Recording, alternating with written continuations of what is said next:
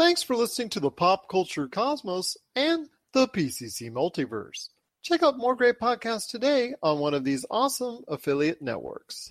You're listening to a Weeby Geeks Network podcast. You're listening to the ESO Network, your station for all things geek. The Tangibound Network. Check it out. TangiboundNetwork.com. Listen to this show, the latest episode, every time. A proud member of the Gonna Geek Network. The opinions expressed are those of each individual. Check out all the other geeky podcasts over at GonnaGeekNetwork.com and get ready, because geekiness begins in 3, 2, 1. Don't be alarmed. The quasi-shimmering light before you is a trans-dimensional gateway to other worlds, other voices, other thoughts, and other realities. Up feels like down, and down feels like the number 7 on a Wednesday morning. Don't worry. That quivering, blood-boiling sensation under your eyebrows is all a part of the charm. Welcome to the PCC Multiverse. And we're back with the Pop Culture Cosmos. It's Gerald coming right back at you here. It's my good friend indeed, talking with me today on something that's very much talked about in the world of geekdom. It is Kevin Smith's latest adventure, reviving a brand that many of us out there have known and loved for quite some time. It is Masters of the Universe Revelation. And for me, I've actually been calling it incorrectly now for weeks. I've been assuming it's just He-Man Revelations. And I realize now, when I booted it up on Netflix, because it's now available on Netflix, the first 5 episodes of season 1, that it's not about just He-Man after all. It is more of the Masters of the Universe part. But it is Kevin Smith's footprints all over the place. It is something that I enjoyed. I was rather surprised. It's something that I did not expect, but it is something I do actually really enjoy. And here today to talk about Masters of the Universe Revelation, who better to talk about that is a good man indeed. He is our He-Man expert. I know I was called a He-Man expert. I am no He-Man expert next to this guy. He is the director behind the upcoming documentary dealing with a facet of the Masters of the Universe, Faking Filmation. And you also know him with his partner in crime, Jay Bartlett, for season 2 upcoming of Action Figure Adventure. There you go. Branding. It's all about branding. It is my good friend indeed. You also got to catch all the stuff that he's doing and has done, all of his back films, his documentaries, and so much more. It is the award-winning director, Rob McCallum. And Rob, great to have you here, my friend. Kevin Smith. This was a passion project for him, and I'll tell you what, looks like for me it's paid off, although a lot of angry fans out there review bombing it as we speak, and I'm assuming that's because of the way that they don't like the direction that Kevin Smith took the Masters of the Universe. Well, I can't speak on behalf of all those passionate fans that just feel so compelled to clank away on their keyboard with such disapproval of something that is embiggened with imagination in fun. Embiggened. Yeah, to quote The Simpsons, the spirit embiggens us. Yes. It's a show that is all about fun and childhood and imagination. And, you know, if you can't enter on that level, then you've got many other problems. And I'm sure there are many a good therapist waiting to talk to you about all your problems with Saturday morning and afternoon cartoons.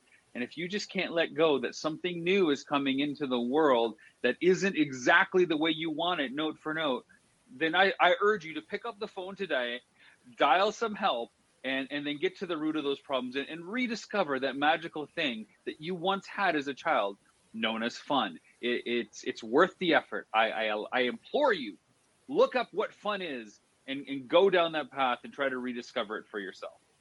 Now, this series takes place in what would be kind of a continuation of both the original series and also the movie as well.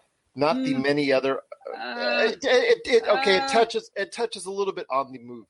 I want to reframe that. Okay, I need to reframe that because part of the controversy that's out there with all the he trolls that are coming out of the woodwork right now is that it was touted as this continuation of the Filmation line, Everybody knew that it was going to have an anime look based on the early conversations as well. But it was supposed to pick up right where the Filmation line of cartoons ended, and was to carry the story forward for a definitive conclusion, and not just like, here's another episode week after week, like an actual arc across 10 episodes. And like you said, we've got episodes 1 through 5, part 1 of season 1, exclusively on Netflix right now. And that's not accurate. I understand the buzz and the potential advertising behind that and why it gets people excited. Not sure let me say best this. move, because all I can say is that what we got was rooted in most of or some of the canon that was established in the Filmation series. Not proper to say continuation, because there's a lot of things that changed that were established in Filmation and tweaked it going forward. But there's a lot of canon that they essentially took the principal concepts of, as well as the 2002 show, and merged them together for this new beast. Well, there's a lot of IP. When you type in He-Man, there's a lot of stops and starts for this IP. But I will say that it does it's truly start checkered. Episode 1, and we are going to go into spoilers here to just let everybody know out there, but it starts with episode 1, and I think why a lot of people may be misled is the original beginning, because it recreates that original episode beginning with, I'm Prince Adam, but then I turn into He-Man, and, I have the power. That whole start, that first episode, the way it starts off, would lead people to say, oh, this is going to be a continuation of that original series verbatim. But it goes off in completely bold and new directions. It modernizes it. It makes it more diverse. It makes it more acceptable to a general audience. And to me, I thought it was actually a very good series so far through the first 5 episodes. I know, heaven forbid we ever get anything new, because when we don't get something new, there's accusations of getting the same thing over and over again. Oh, you're just doing the same thing with a new coat of paint. Like, you can't please anybody. Just embrace any differences, because it doesn't change what you got, okay? I really like where they're going with this. I can't make up my full mind. I can only go based on what we have so far. I really hope they stick the landing, because they've cast the net wide. They've included a lot of problems and conflicts and what's going on with the world and how it's transformed of Eternia and what all the central conflicts are and some evolutions within that and some character arcs. But now comes the definitive point. Episodes 6 through 10 are what's going to matter most. Can they tie it up? Can those arcs stick true? Yeah. And will it really finally do what has been promised?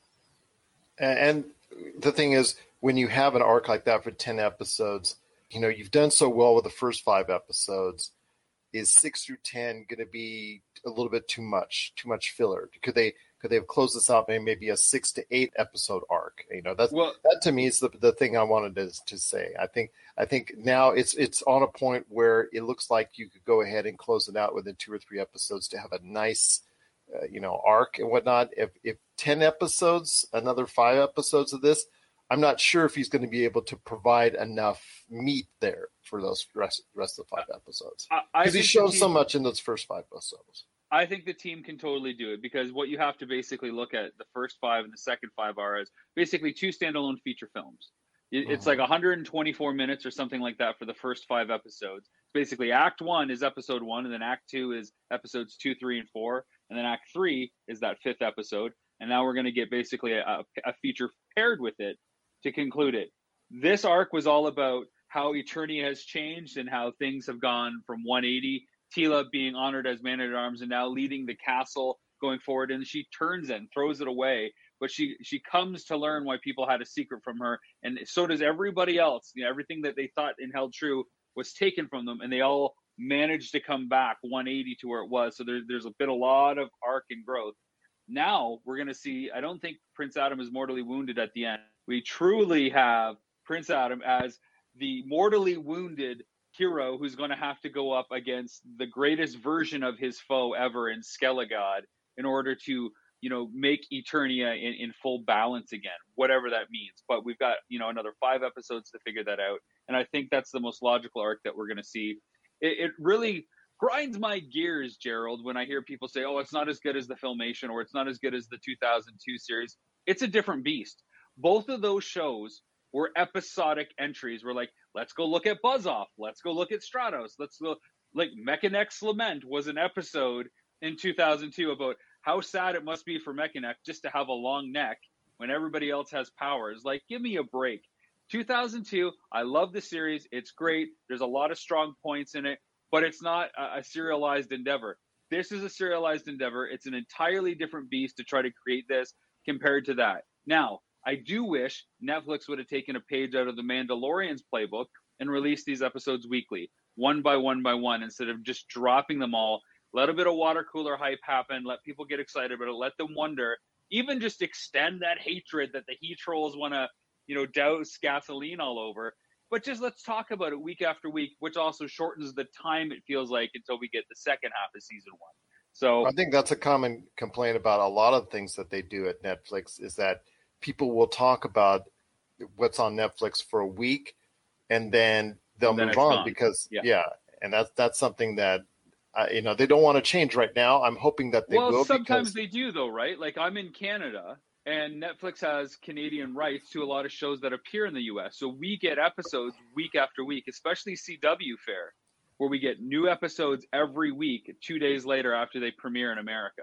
So I think it's also a matter of taste, because, before the pandemic, people were loving the fact that they could binge watch and binge 5-10 episodes and whatnot. Now, like you said with The Mandalorian, I think that has changed the mindset on how people want to perceive and view streaming shows. It's a discussion we had about Action Figure Adventure, and ultimately the broadcaster wanted to do a week-by-week rollout, and, it was the best thing for the show because people got to really get attached to it and talk about it week to week to week for 10 straight weeks. I think you get more value out of it than, hoarding somebody's attention over the course of a weekend, and then it's gone and forgotten about.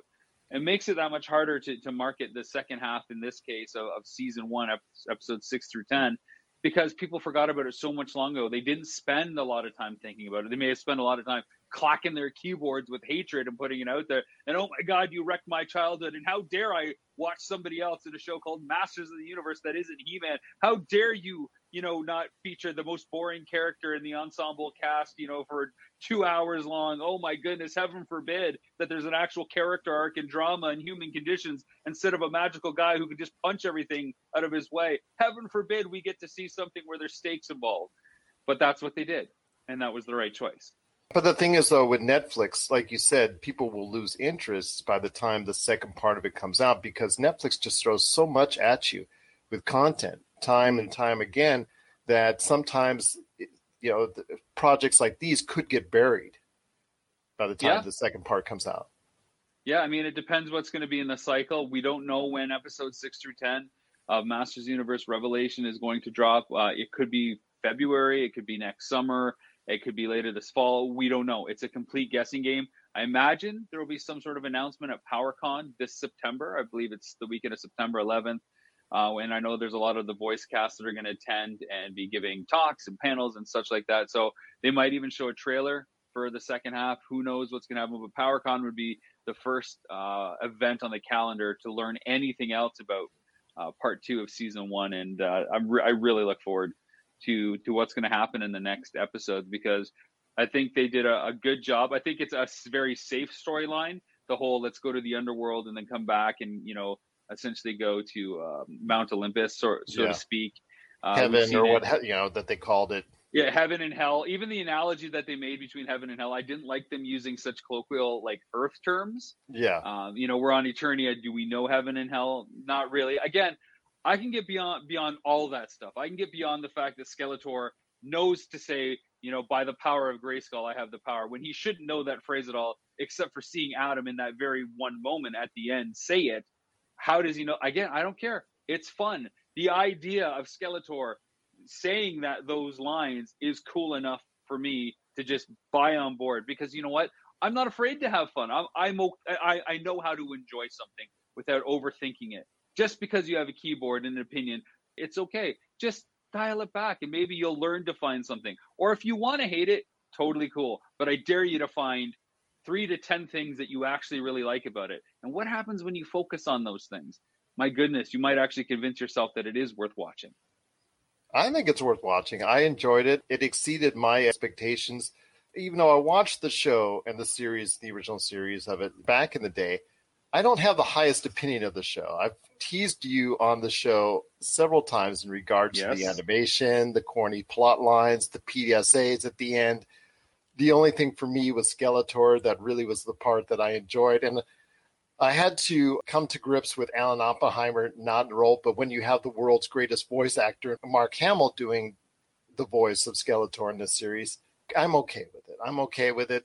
Although, I still miss Alan Oppenheimer's voice there instead of Mossman. I mean, to me, he's Skeletor, man. He's Skeletor. He's Skeletor. I mean, it's very clear that it's Mark Hamill as Skeletor. I don't feel like it's a new performance. It's a hybrid between what he's done with the Joker and what he did as Skektek, which is the Skeksis scientist from the Dark Crystal series that was also. Did you love the line in episode 5 that was totally a callback to Star Wars? You'll have to illuminate the audience when he talks to Evelyn about coming back to side with Skeletor. And he drops a Star Wars reference, come back to, to my side, just and stand by my side. It was almost word for word from what. And together we can rule the galaxy. Yeah, we can rule the cosmos, whatever it was. Pretty much. So yeah, there was no irony there. So it was, again, you got to take it for what it's worth. But I think it's a step forward. It's progressive. It's diverse. It my entry audience. point. So anything that DC has done in the direct-to-video, superhero stuff, then that's all I want. Like, you're not going to come up with a story that's going to revolutionize storytelling or cinema or animation. Like, so where are the expectations of these people? Again, Jay and I talked about it last night on our YouTube reaction, where we go over for about an hour talking about all these different points and elements of the show. Like, what are you looking for? Like, really, what are you hoping to find? He-Man is the most boringest character in the world. He suffers from the same problem as Superman, largely, in that how does he arc? How is he challenged? What does he have to do to actually evolve and become a character that isn't just show up, punch, be compassionate, and help out other people? He's a tough character. Everybody else has something to lose. Even Adam has something to lose, which is why I've always said Prince Adam is my favorite character. And this series has done Prince Adam justice. He makes the ultimate sacrifices. You feel the burden of the secret he has to carry by him talking about that burden with the people that didn't know, specifically Teela. There's just a lot of great human emotion in this, which is really great for something that's so focused on magic and technology in a Lord of the Rings, Star Wars-like environment. Thanks for checking out the PCC, the Pop Culture Cosmos. We'll be back in one moment. Dig on America. Hey guys, this is Jason Dutch with Dig on America podcast, and I'm here with Big Hops. And I'm also here with Mikey Famine. Dig on America here, we explore how American history, policies, and sometimes even our pop culture created the social and political issues facing Americans today. You can check out our website, digonamerica.com. We're on every single audio podcast app there is out there, Pandora, Spotify, etc. Subscribe on YouTube. You can check us out on Twitch, twitch.tv/DOA podcast. Hopefully you'll listen to the show, guys. Dig on America. It's more than just him saying, I have the power, than suddenly getting a spray tan. It's something much more powerful than that. Yes. And having Teela being at the head of it, I thought was a very interesting and very bold and very creative turn. And I personally enjoyed that aspect of it. But it's not really, because if you look at the 130 episodes of Filmation, she has like 4 or 5 episodes that are just about her. Yeah. And doing like literally Teela's quest is an episode where she goes off and she leads the charge. She's captain of the Royal Guard, and now in this she's, the man-at-arms, which I thought was an interesting choice. They could have called her the woman-at-arms at the very least. But to have her carry the arc for 3 of the 5 episodes really didn't bother me, because she's such an essential character anyways. And if it bothers you, then you probably haven't watched the 130 episodes that Filmation put out, or the 39 episodes that Mike Young Productions put out in 2002, because she is a staple character. It'd be no different than watching Han Solo, take the lead in the baton, like he did kind of in episode 7, where you see him in the forefront with Rey. Feels very similar to me. with the way that can change. Star Wars worked without Mark Hamill having to be in every scene. That's because there's strong supporting characters. It's no different with Masters. It's no different with Masters. I thought, again, it was a very enjoyable experience. It's something that I was pleasantly surprised at. It wasn't just a rehash of what we saw back in the day, and I think that's for the better for the series. But again, it comes down to, like you said, a lot of negative adversity from those who have quite a fondness for that original series. But I understand that, because nothing changes that original series. It's still there. It's just like Star Wars fans. You still have your Old Testament original trilogy, and that's for you. Nobody's going to touch that. You don't have to like or even watch the other stuff. Don't. It's okay. We'd prefer you didn't. But if you want to check out something new and dare to expand what you like in your mind, then that's great. You don't have to take all or nothing either. You can like certain aspects. That's why I said to anybody that doesn't like it, just name me 3 to 10 things that you do like to show me that you're actually putting critical thought into this, that you're actually trying to put an effort forth instead of just pouring gasoline and hatred, because you know what? The world has enough of that. And frankly, if you're going to contribute to that, I don't care if you like it or not. I really don't have any respect for your opinion unless you're willing to try to see the other side of the coin as well. And the thing is, you got to understand, right after it shows that it's a Netflix production, that it's in conjunction with Mattel. And if Mattel wants to go ahead and reinvigorate this series, which obviously they have a great interest in, and if it does catch on, they want to catch on with a younger audience. Absolutely. I mean, it's great that they put out stuff there if they do it at Christmas time and all that, and all the old He-Man collectors, they get their share of the stuff. But it's not about the individuals that originally watched that show in the day. It's about garnering a new audience, about bringing in young people for today. And what do you want to show people for today? We want to show a more diverse, acceptable, more promising, more positive outlook on things. And I think this show does it. I mean, ultimately, the branding and the original fans are aging out. Every 20 years we get Masters of the Universe. Had it in the 80s, had it turn of the century, and now we have it now. If this doesn't work, there's a good bet we won't get any more for another 20 years. What's the best this is going to do if it's wildly successful on Netflix? Maybe 5 seasons at 10 episodes each.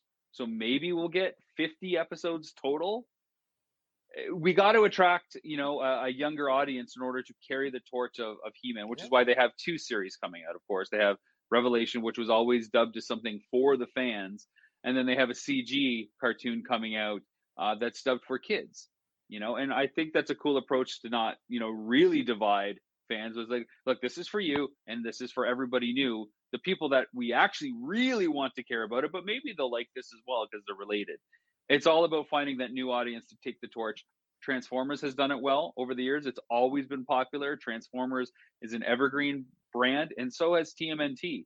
TMNT always finds a way to reinvent itself because the themes of both having to transform and change in order to save the day and change who you are, actually physically in the case of Transformers, plus emotionally, and Turtles, that core concept of family sticking together no matter what the odds are, they're just really popular themes. Masters of the Universe has always been the theme about empowerment. Do you have the power to do this?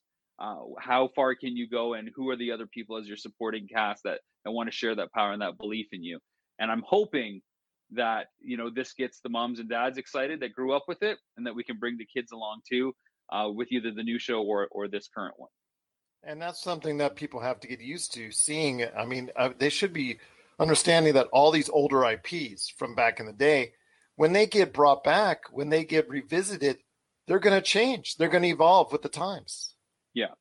And we saw that when we made Power of Grayskull, the documentary we did on He-Man as well, which ended as Super 7 put out the 3 Terrors, which was very much a Filmation homage that had Alan Oppenheimer doing the voice of Skeletor. People were like, it's not quite as good as it was in the 80s. It's like, well, he's 40 years older.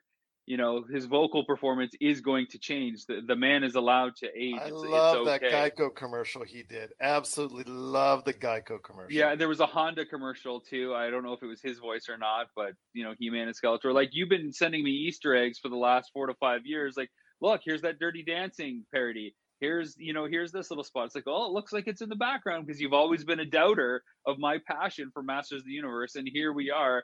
The chickens have come home to roost, Gerald. I told you from the beginning when I did Power of Grayskull. I told you when I was setting up Faking Filmation that it's out there. And now we have Masters of the Universe Revelation episodes 1 through 5 on Netflix. A action-packed, anime-driven, but very story-centric new version of what everybody loves about Masters. And the thing that works for me the most about what they've done is they haven't grounded it in Filmation. They haven't grounded it in 2002. The real grounding for so much of this, in my opinion, are the toys.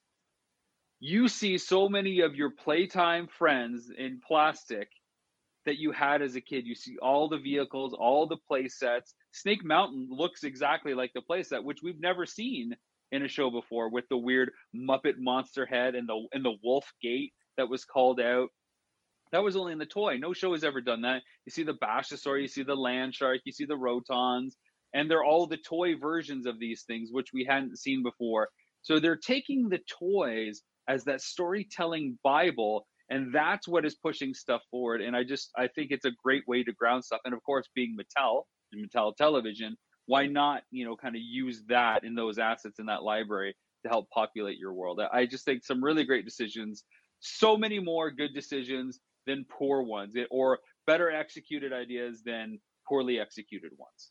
Yeah, I mean, and there's some interesting arcs for these characters. As of now, certain individuals are out as far as death is concerned in regards to some certain deaths. Personally, I enjoyed Orko dying and finally actually being somewhat competent, because I got tired back in the day of his act. I get it. You're a terrible magician. I get it. You're a terrible magician. And to see him finally get a comeuppance and proving that he can save the day at a certain point was great. And to see his character off for now. Now we think that, who knows what the other next Who 5 knows? episodes. Anything's possible. Nobody stays dead forever in comics, right? Isn't that the rule? That's true. A lot of people I've talked to said, wow, I wasn't really a big fan of Orko, but this version of Orko had people sympathizing with him. And then when he was able to summon the personal self-confidence and strength and literally stand up to the face of fear, people were like chanting for him and like felt like a loss happened when he was gone. Yeah, so I thought more redeeming for them to be able to pull these reversals off and take some of the characters that maybe weren't as loved and as treasured as they had been and really make favorites out of them, really cool.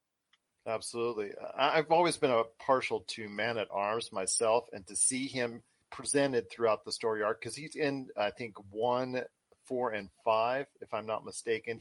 Because of the certain actions that are taken, he gets exiled because of what was perceived by the king. I really, truly enjoyed his arc and how well he was represented in this, because I thought he was represented much better here than in the original series as well. Well, again, we're not dealing with a 22-minute story and then next week it's almost like it didn't happen. This is serialized, so characters can breathe and grow. Yeah. You have cause and effect, and you have consequences for the actions of these characters that we get to see paid off. So I'm hoping that anything that happens to any of these characters, people feel more about them because they can get attached to them longer. Yeah. And I think people will really yearn for that He-Man to come back after the sacrifices that Adam has made. I'm just excited for the toys, to be honest. Yeah. I haven't been sold up to this point. I really wanted to see if the show would hook me, and I think it did a good job.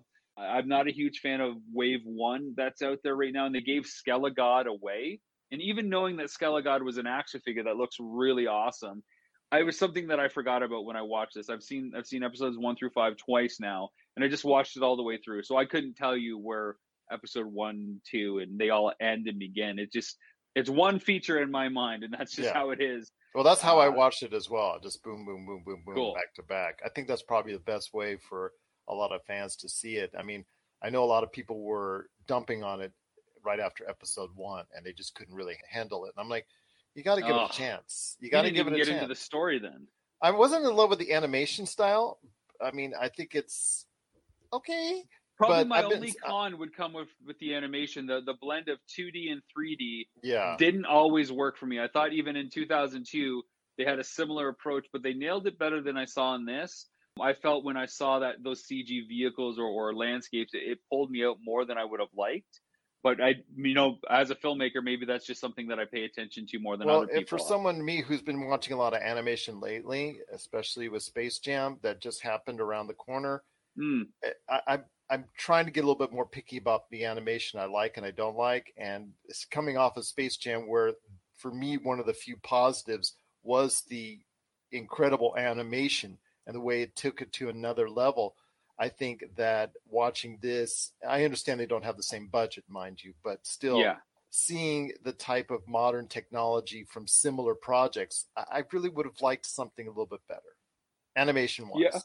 Yeah, I can see that. But I've said from the beginning, whether it's the style, the look, the aesthetic, it's always going to come down to story for me. Yeah. So it has to be about the story. Prince Adam's always been my favorite character, as I said. I want to see people really take that character on with gravitas because he has the weight of the world on his shoulders. And they finally really painted a picture that where you see the weight and you feel the weight of what he has to deal with more than once, which is great. And that's for me something that's going to keep me watching, because I'm pretty much going to tell you right now, I expected going in to either just poo-poo after the first episode or after the 5 episodes. I was just going to check on out. I'm bought in to something that I really didn't think I was going to be bought into, and that's credit to Kevin Smith. I've not been a super fan of his. I know he's the altogether god of geek, as he's been called over the years, and I've been more respect for his love of geek than actually liked a ton of his projects. But this to me is one of his best, and I'm really thankful that I got a chance to watch it. He's certainly a pop culture banner waver. It's hard to describe what Kevin Smith is. He's kind of like an ambassador for anything that's geek, retro, or cool. We interviewed him for Action Figure Adventure when the series was first announced, and that was like, I talked with my good friend Jordan Morris, literally as I was boarding a plane when they announced Kevin Smith would be there, and I said, man, can you imagine anybody bigger in the pop culture community that we could possibly get to talk about something like Masters? Because you always try to get people that work on the actual brand, other people in the industry to talk about the brand, and then you get fans. At least that's how I make stuff. And so he was like number one in the middle there. And then he announced that he was working on it. So he like shot up to that upper tier because now he was a bit of everything.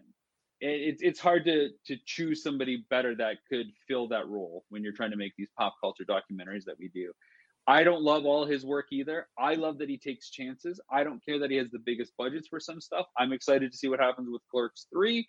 I really enjoyed Clerks 2. I got through all of 10 minutes of Jay and Silent Bob Strike Back reboot. I couldn't do it. I liked Yoga Hosers. I really liked Tusk. Red State was cool. I liked a lot of the stuff in the 90s, of course. So Cop Out, it was fine for what it was, but it's not a Kevin Smith movie, so. Yeah. But no, I really enjoyed what he did here and where he's going with it. And you could see his fingerprints all over the production, even though, like you said, he wrote episode 1 and he's the showrunner on it and he's the big name behind it. And, he got a lot of his friends involved. And that to me is also another big thing, is because of the big all-star cast. We don't have to go on the list of names, but when you look at the roster of friends that he got into it, some of it is his regulars, but some of it is just a list that goes on. And that to me it helps make it work. I thought the vocal performances were awesome across the board. I thought Lena Headey was the all-star as Evelyn. Every scene she was in, I completely bought into her as Evelyn. Nothing felt off. Nothing felt funny. It all struck the right chord when it came to her. I thought Orca was fine. I didn't love Stephen Root's Cringer. It just felt too human to me. It didn't feel like it was enough of a creature. Again, Alan Oppenheimer does Cringer in the original series. It's like, oh, maybe you can give me some fish over here. And I like that there's just a little bit of personality over it than just a straight up, oh, didn't you remember? You're the one that named me Cringer. Like, it doesn't do it for me. It doesn't sound like a giant hulking cat. Merman with Kevin Conroy, who of course, was the voice of Bruce Wayne and Batman the Animated Series. Again, I was expecting Merman to have that, the gargling, water rasping through his gills. So when he came out, it was like, oh yes, blah, blah, blah. It's like very like deep and baritone. Like, again, I like the differences.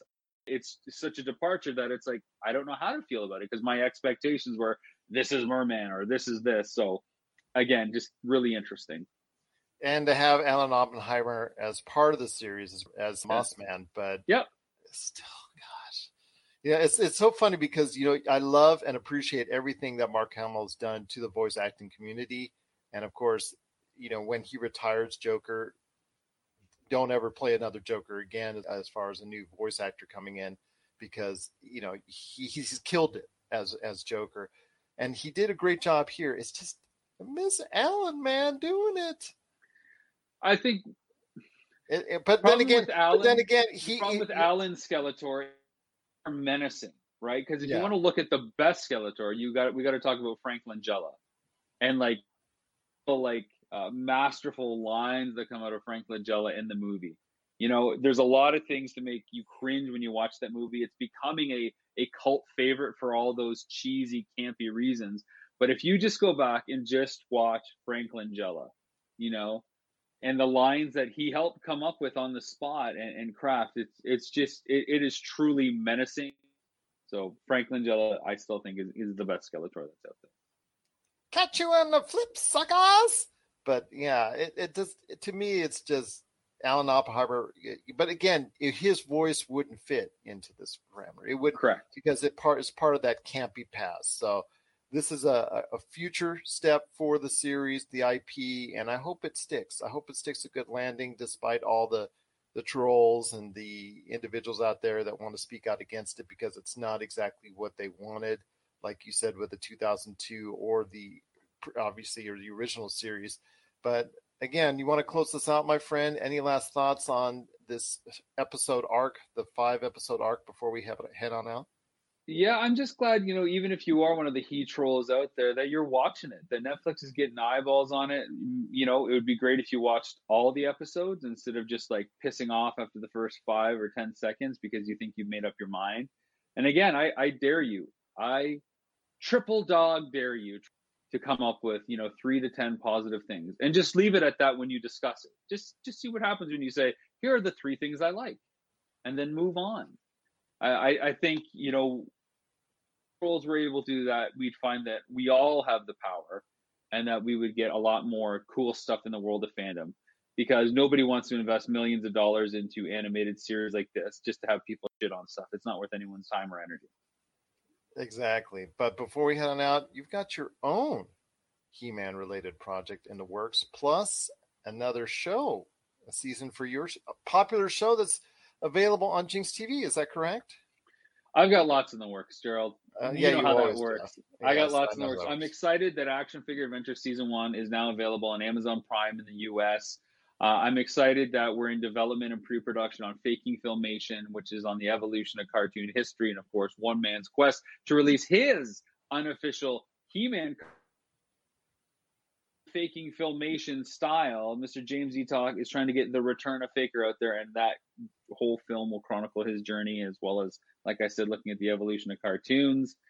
And yes, we just did get the big news that Action Figure Adventure will have a second season, as well as the Jay and Rob Toy Show will have a second season as well. So season 2 green for Jay and myself, plus everything else that's happening. So season 2 of the Jay and Rob Toy Show will broadcast in November, and sometime in 2022, Action Figure Adventure season 2 will come out. Absolutely. Watch out, toy stores. Here he comes once again. But it is my good friend, the award-winning director that he is, Mr. Rob McCallum. Please follow Rob McCallum today, wherever you can on social media, because it's always a great adventure. I always love to hear his thoughts. He is the man behind so many great projects, and I hope you go ahead and support him today. And Rob, last but not least, again, I wish you all the best, continued success. Please terrorize Jay continuously for me. And I will tell you, yes. So, but all my best to him. He's become a YouTube star in his own right, so I'm very happy for his success. But Rob, it's always great to have you here, my friend, and thank you so much for being part of the thing you helped create, the thing you have helped create with your fabulous voice and creativity, the Pop Culture Cosmos. You're listening to the Pop Culture Cosmos. And we're back. It's Gerald Glasser right here at the Pop Culture Cosmos. You heard award-winning director Rob McCallum and his thoughts on the recent series, the 5 episodes of the 10 that's expected to come out. Kevin Smith being the showrunner of the return of the Masters of the Universe and Masters of the Universe Revelation, per se. But here today to talk about on the other end of the spectrum, and a guy who I guess leads this vocal minority in regards to his dissension towards the Masters of the Universe Revelation. Still a good man indeed. You've seen and heard of as his Burger King crown, I guess Jerry Lawler impersonation there. It keeps on falling down. You've seen him on Hunting Queen several times. It is a good man indeed. Please be gentle with him. Please be patient with him. I know he has a lot of ideals. Again, it is part of that dissension that is very unhappy with what's going on with Masters of the Universe Revelation. It is knowing and fine and King Wrong Door. I don't know in regards to that, what you mean by that, but still, in regards to it, you've been so happy with what you saw in Masters of the Universe Revelation that you changed your entire social media profile to the old Dungeons and Dragons cartoon series, which, don't get me wrong, stunk, but we won't go there. I could stand it. I actually watched a couple of episodes. In fact, I actually watched that finished episode that they did that somebody finally went back and posted on YouTube, and how they finished that series. I couldn't stand it, but okay. I say, well, I'm not exactly and I've told this before, I'm not exactly the hugest fan of He-Man and the Masters of the Universe, the original series. I've watched a lot of the episodes back in the day because I just was an afternoon cartoon kid, but I understand that its cheesiness and its raw sense of, I guess, cult classiness, I guess, really endeared to a group of individuals out there. And I laid waste to the animation styles. I laid waste to the fact that Funimation tried to save every dollar that he could. I laid to waste that He-Man was a generic character, much in the same ways that Ron McCallum did. But it seemingly, I was still very skeptical going in to see Kevin Smith's envision of what the Masters of the Universe would be like. But I will say that I was quite surprised. I thought it was very good, and I thought it was modernizing it for a today audience, which I know is very much not appreciated by you and some others out there. But my friend, before we go ahead and let you start and let you spew all the negativity, you got to realize that these remakes, they're not meant for you. If you catch on and you buy the toys and you go ahead and get the collectibles, that's great. But it's not meant for you and I. It's meant for a new audience, a new generation, and a new world of what we're seeing in 2021 or any of these other revisions that are made out there. So you got to be understandable in the fact that this is what 2021 is all about. Yeah, but here's the thing, though. I actually had the 3 Ts in the 80s. Thundercats, Transformers, and the Real Ghostbusters. Okay, the Real Ghostbusters, I will give you excellent story making. Yes, I was crushed when they had to make that more kiddified, and they put it back on Saturday morning cartoons and not on the weekday afternoons. I mean, I think the best episodes were when they were in syndication on the weekdays. Okay, but getting back to He-Man. Yeah, but getting back to He-Man. Okay, but here's the thing with He-Man. First of all, I was never a huge fan. I had a few figures when I was a kid. I had one playset, the slime playset, because I liked the mind control slime, and I got a case of it. Other than that, though, the PSAs I understood years later because of standards of practices and PSAs. I was fine with that. I didn't like the New Adventures, and the 2002 was okay, but I was never, to me, I grew up watching Conan, and I knew what this was. Eventually, I saw that Power of Grayskull documentary, so I got it because Mattel decided not to. Yeah, by the way, Ron McCallum co-directed. Yeah, I know. I understand that. I get that. And I get that it's Star Wars meets Conan. I get all of that. But my problem with this is that it's still supposed to be a toy commercial. And what made it work were the actors voicing the characters that made me want to buy the toy. When you bring in someone like He-Man, who you're already making toys for, and you kill him off in the beginning in Skeletor, 2 of the major good versus evil cheesy characters of the 80s that are so iconic, and you kill them off already, and you bring in Teela, and you give her this bobside haircut and entitlement, and she just, dissipates from the entire thing. She was always a major character in the series, my friend. Yeah, and she was. She just plays a larger role here. And the thing is, they didn't kill off Skeletor and He-Man. Spoilers, if you watch the end of the 5 episodes, they come back.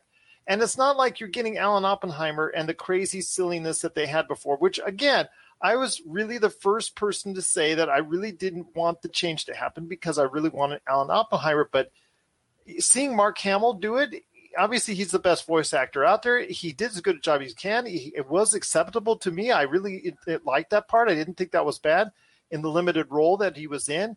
Yes, He-Man and Skeletor were away for the first 5 episodes, but there's 5 more to go that could focus on them and make everybody happy. Yeah, but here's the other thing, too, is that when Mark Hamill talks, I hear Joker. When Mermaid talks, I hear Batman, and you know what?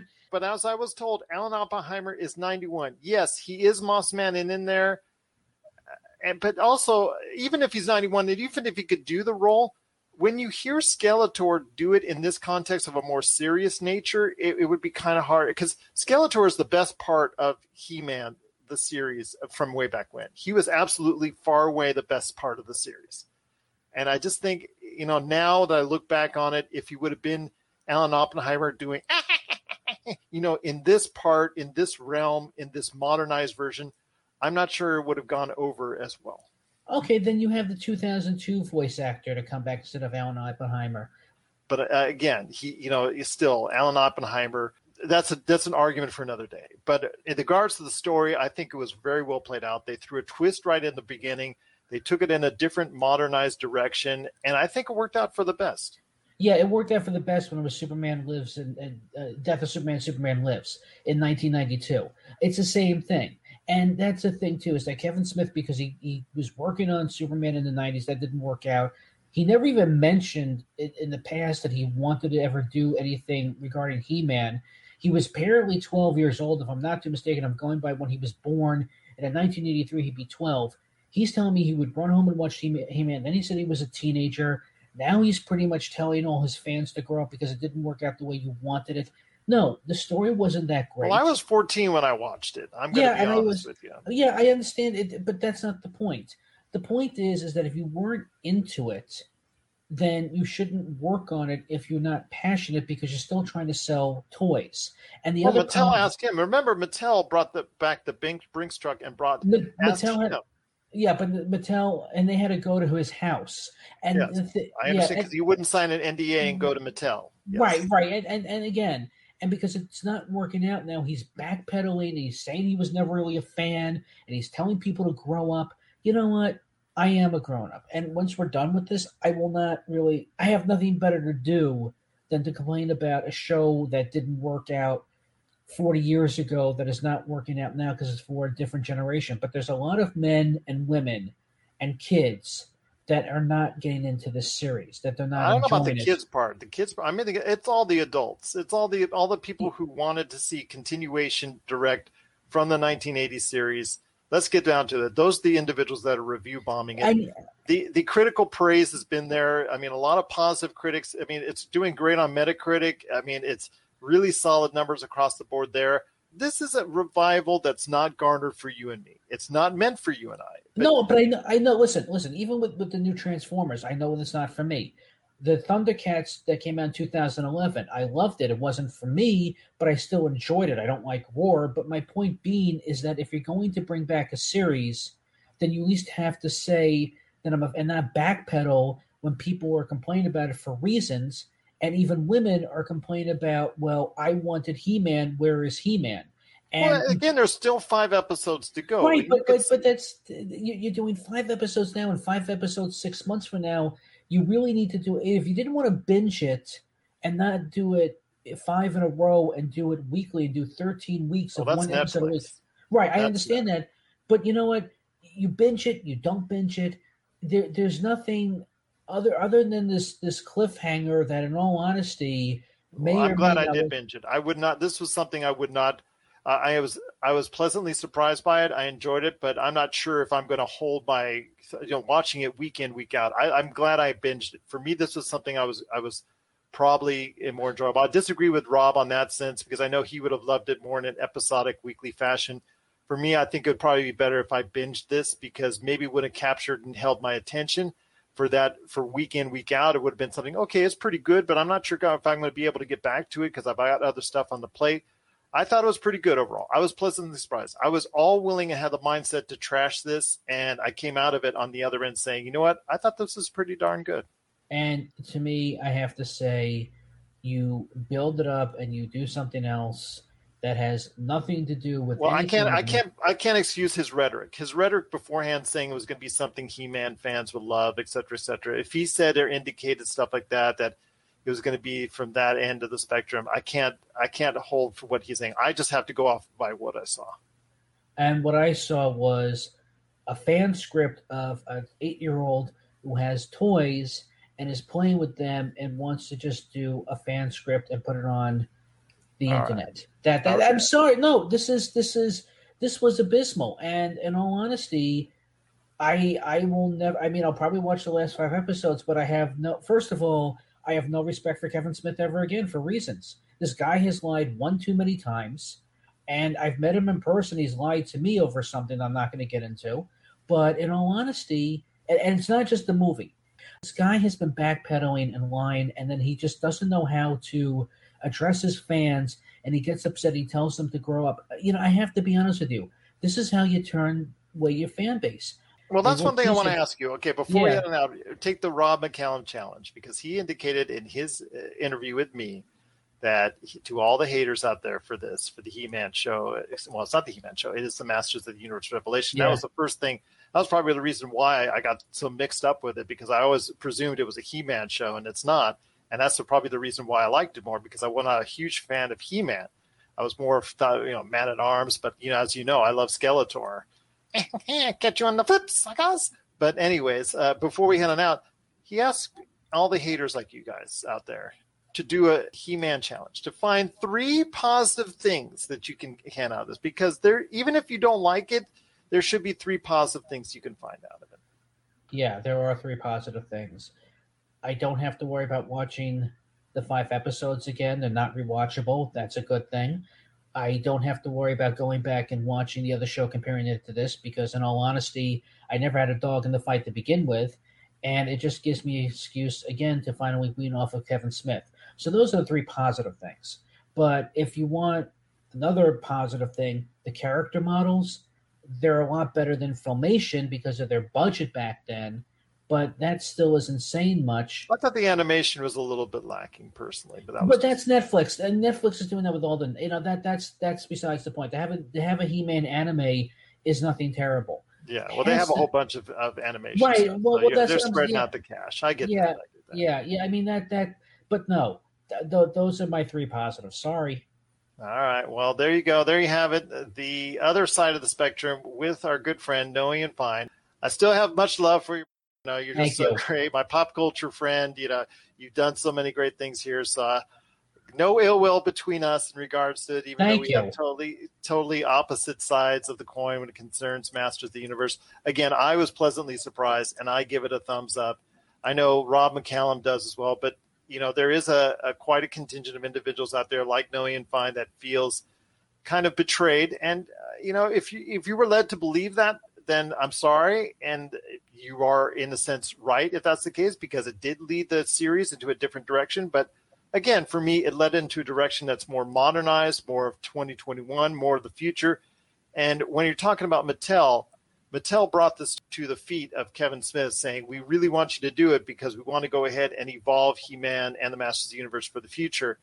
And for now, I think it's done just that. But we'll wait and see. We're going to see how this ends out later this year with the last 5 episodes whenever Netflix decides to release them. Hopefully we can revisit this conversation again, because you said you would watch the final 5. You said you would watch the final 5, and we'll go from there. Even if it's all He-Man, but we'll talk about that, when the time comes. But I hope you get a chance to talk with me again when we talk Masters of the Universe Revelation. But if you guys have thoughts out there, one way or the other, on this fight, we'd love to hear your thoughts. And it has been a big fight indeed. PopCultureCosmos@yahoo.com. Noah, whether you're high on something or low on something, we're always glad to have you here. I feel like sometimes we need to go to the therapist chair and you're on the couch and you need to vent, and I'm just taking notes and whatnot, but I'm still happy to have you here always, my friend. Okay, I just want to say one last thing, though, is that it didn't ruin my childhood, because I'm not going to go into the origins of my childhood. Okay, but trust me, nothing should ruin your childhood. No. Like Let me just say this, that having a bad toy movie in the 21st century is not going to wreck my childhood with Transformers and what they did with Thundercats Roar and what they did with Teen Titans Go and what they did with this He-Man.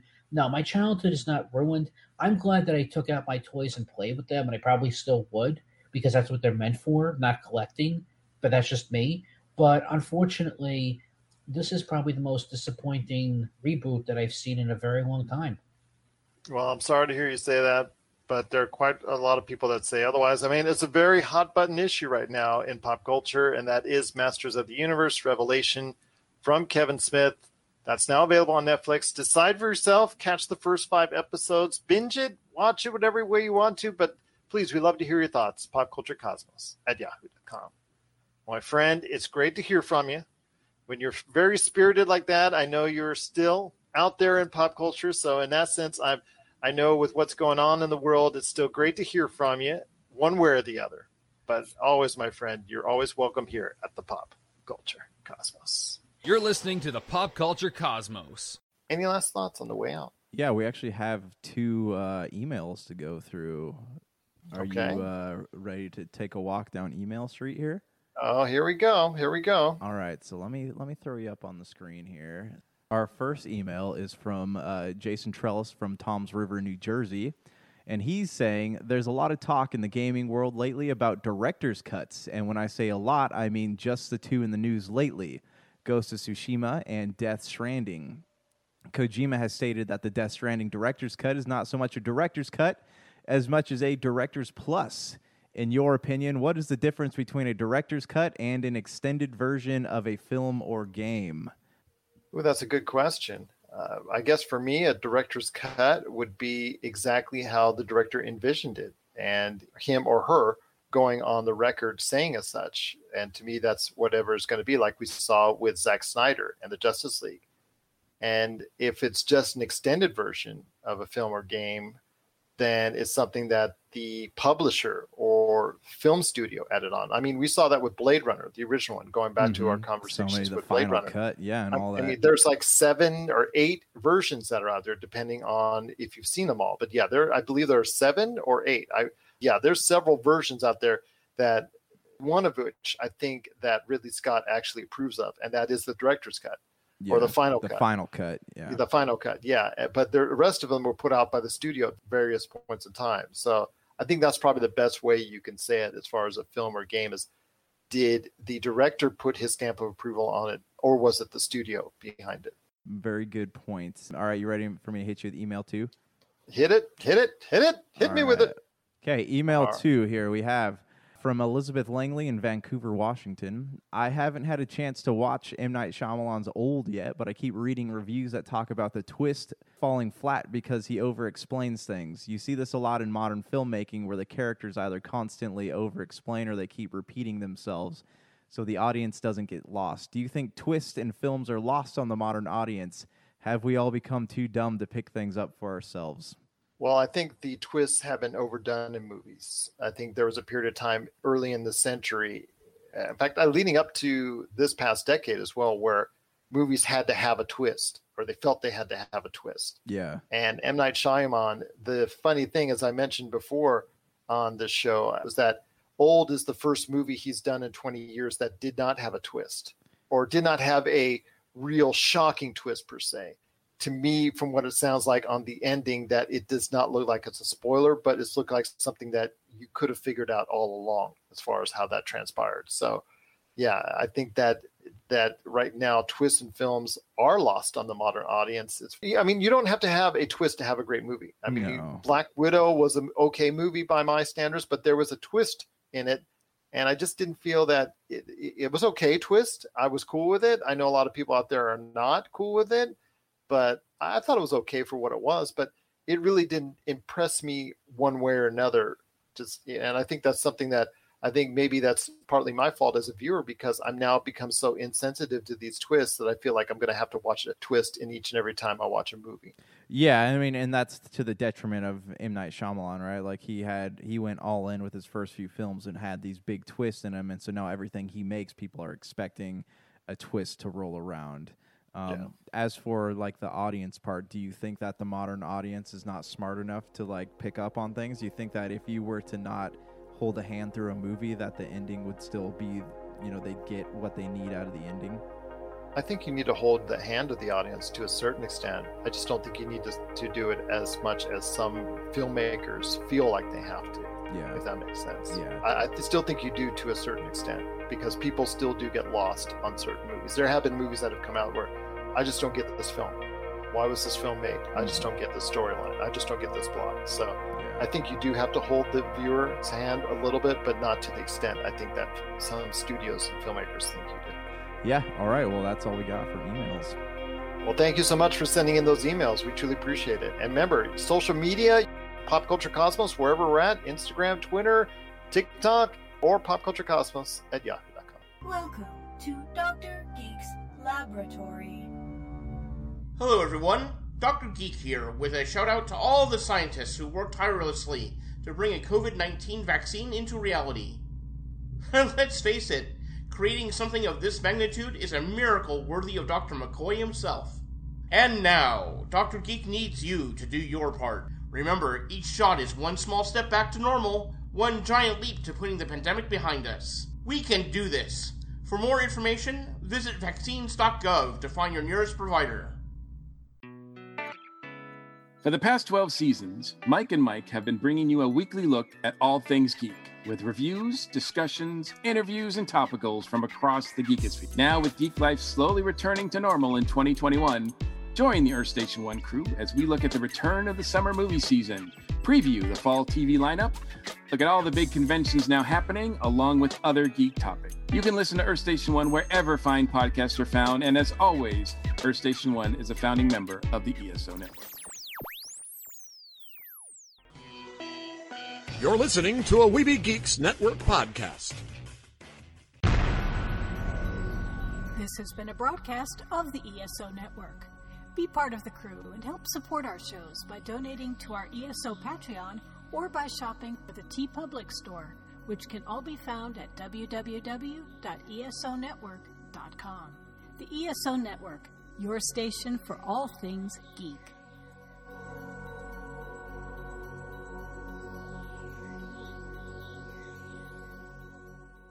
Tangent Bound Network. Let your voice be heard. TangentBoundNetwork.com. Thanks so much for downloading the Pop Culture Cosmos, and stay tuned as more great podcasts are on the way. Thanks again for listening to us here at the Pop Culture Cosmos.